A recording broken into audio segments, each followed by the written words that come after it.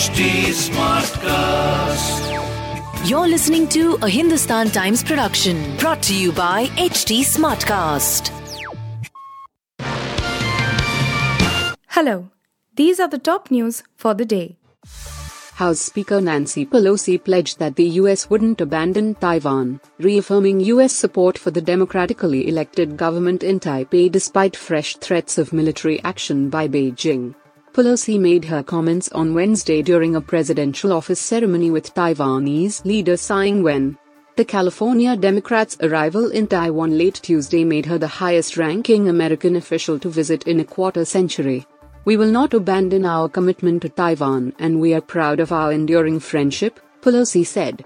"Now more than ever, American solidarity with Taiwan is crucial," she added. "That's the message we're bringing here today." Tsai, for her own part, said Pelosi's visit showed Taiwan's staunch international support in the face of a years-long international pressure campaign led by Beijing. Facing deliberately heightened military threats, Taiwan will not back down, Tsai said, after conferring an award on the visiting U.S. lawmaker. China, which regards Taiwan as part of its territory, has announced the most provocative military drills in decades around the island in the wake of Pelosi's visit, which risks sparking a crisis between the world's biggest economies. President Xi Jinping told President Joe Biden last week he would resolutely safeguard China's national sovereignty and territorial integrity and that whoever plays with fire will get burned. The United States on Tuesday cautioned its citizens to maintain a high level of vigilance while traveling abroad in the wake of a counter-terrorism operation that eliminated al-Qaeda leader Ayman al-Zawahiri. In a worldwide alert, the U.S. State Department expressed concern over continued threat of terrorist attacks and other violent actions against its citizens and interests overseas. The department stated that the attacks may employ a wide variety of tactics including suicide operations, assassinations, kidnappings, hijackings, and bombings. As terrorist attacks, political violence, including demonstrations, criminal activities, and other security incidents often take place without any warning, U.S. citizens are strongly encouraged to maintain a high level of vigilance and practice good situational awareness when traveling abroad, the State Department alert said. U.S. citizens abroad are urged to monitor the local news and maintain contact with the nearest U.S. embassy or consulate, it added. On July 31, the U.S. conducted a precision strike in Kabul that killed Ayman al-Zawahiri, Osama bin Laden's deputy and successor as leader of al-Qaeda. One of the masterminds of the 9/11 attacks against the U.S. in 2001, the al-Qaeda chief, according to the U.S. State Department, had continued to urge his followers to attack America. Within hours of U.S. President Joe Biden announcing the death of al-Qaeda chief Ayman al-Zawahiri in a precision drone strike, speculation circled around a possible successor, with another Egyptian al-Qaeda figure, Mohammed Salah al-Zidane, who goes by the assumed name of Saif al-Adil, emerging a likely candidate, according to security officials who monitor the region. There is no clarity on current whereabouts of Adil, who for long was rumored to be in Iran. The people cited above also said that al-Zawahiri's death will hit morale of the group's supporters and cadres in India, but there is also the concern of disenchanted fighters possibly shifting allegiance to the Islamic State Khorasan province, ISKP.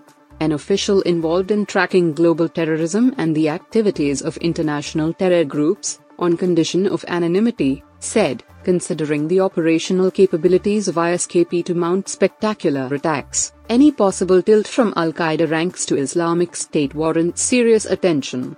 The Indian intelligence community is keeping a close watch on al-Qaeda's activities as Adil, a veteran field expert and former lieutenant colonel in the Egyptian Special Forces, has spearheaded brazen attacks such as the bombings of the U.S. embassies in Kenya and Tanzania in 1998. Adil also fought Soviet forces in Afghanistan in the 1980s and reportedly trained some of the hijackers involved in the 9/11 attacks despite having initially opposed the operation.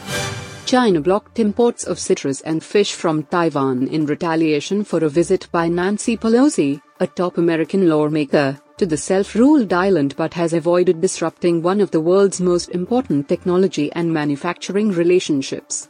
The two sides, which split in 1949 after a civil war, have no official relations but multi-billion-dollar business ties, especially in the flow of Taiwanese-made processor chips needed by Chinese factories that assemble the world's smartphones and other electronics. They built that business while Beijing threatened for decades to enforce the ruling Communist Party's claim to the island by attacking. Two-way trade soared 26% last year to $328.3 billion. Taiwan, which produces half the world's processor chips and has technology the mainland can't match, said the sales to Chinese factories rose 24.4% to $104.3 billion. The global economy cannot function without chips that are made in either Taiwan or China, said Carl B. Weinberg of High Frequency Economics in a report. On Wednesday, Beijing blocked imports of citrus fruits and frozen mackerel from Taiwan after Pelosi, Speaker of the House of Representatives, arrived in Taiwan late Tuesday. But the ruling party avoided disrupting the flow of chips and other industrial components, a step that would send shockwaves through the shaky global economy. The Enforcement Directorate, ED, has provisionally attached assets worth 251 rupees crore of Mumbai-based developer Sanjay Chhabria and assets worth 164 rupees crore belonging to high-profile Pune builder Avinash Bhosle, in connection with the Yes Bank DHFL fraud case under the Prevention of Money Laundering Act, PMLA, 2002. Total attachments in the case have now gone up to 1,827 rupees crore, the agency said on Wednesday. The attached assets of Sanjay Chhabria include a land parcel in Santa Cruz worth 116 rupees and 50 paise crore, 25% equity shares of his company, land parcel in Bengaluru worth 115 rupees crore, a flat in Santa Cruz worth 3 rupees crore, profit receivable from a hotel belonging to the builder at Delhi airport worth 13 rupees and 67 paise crore and 3 high-end luxury cars worth 3 rupees and 10 paise crore. The anti-money laundering agency said Bhosle's duplex flat in Mumbai worth 102 rupees and 80 paise crore, one land parcel in Pune worth 14 rupees and 65 paise crore, one more land parcel in Pune worth 29 rupees and 24 paise crore, a land parcel in Nagpur worth 15 rupees and 52 paise crore and another portion of land in Nagpur to the extent of 1 rupee and 45 paise crore, have also been attached. ED has initiated investigation against Rana Kapoor of Yes Bank and Dewan Housing Finance Corporation Limited, DHFL, promoters Kapil Wadhawan and his brother Dheeraj Wadhawan, on the basis of an FIR registered by CBI, New Delhi, alleging that Rana Kapoor had entered into a criminal conspiracy with Kapil Wadhawan and others for extending financial assistance to DHFL by Yes Bank Limited in lieu of substantial undue benefit to himself and his family members through the companies held by them. Rana Kapoor through Yes Bank Limited got invested 3,700 rupees crore in the short-term non-convertible debentures of DHFL and 283 rupees crore in masala bonds of DHFL, ED stated. Simultaneous to this investment made by Yes Bank in DHFL, Kapil Wadhawan through DHFL paid a kickback of 600 crore, in the garb of loan, to one of Rana Kapoor's beneficially owned companies, namely Do It Urban Ventures, India Private Limited. You were listening to the HT Daily News Wrap, a beta production brought to you by HT Smartcast. Please give us feedback on Instagram, Twitter and Facebook at HT Smartcast or via email to podcasts@hindustantimes.com. Until next time.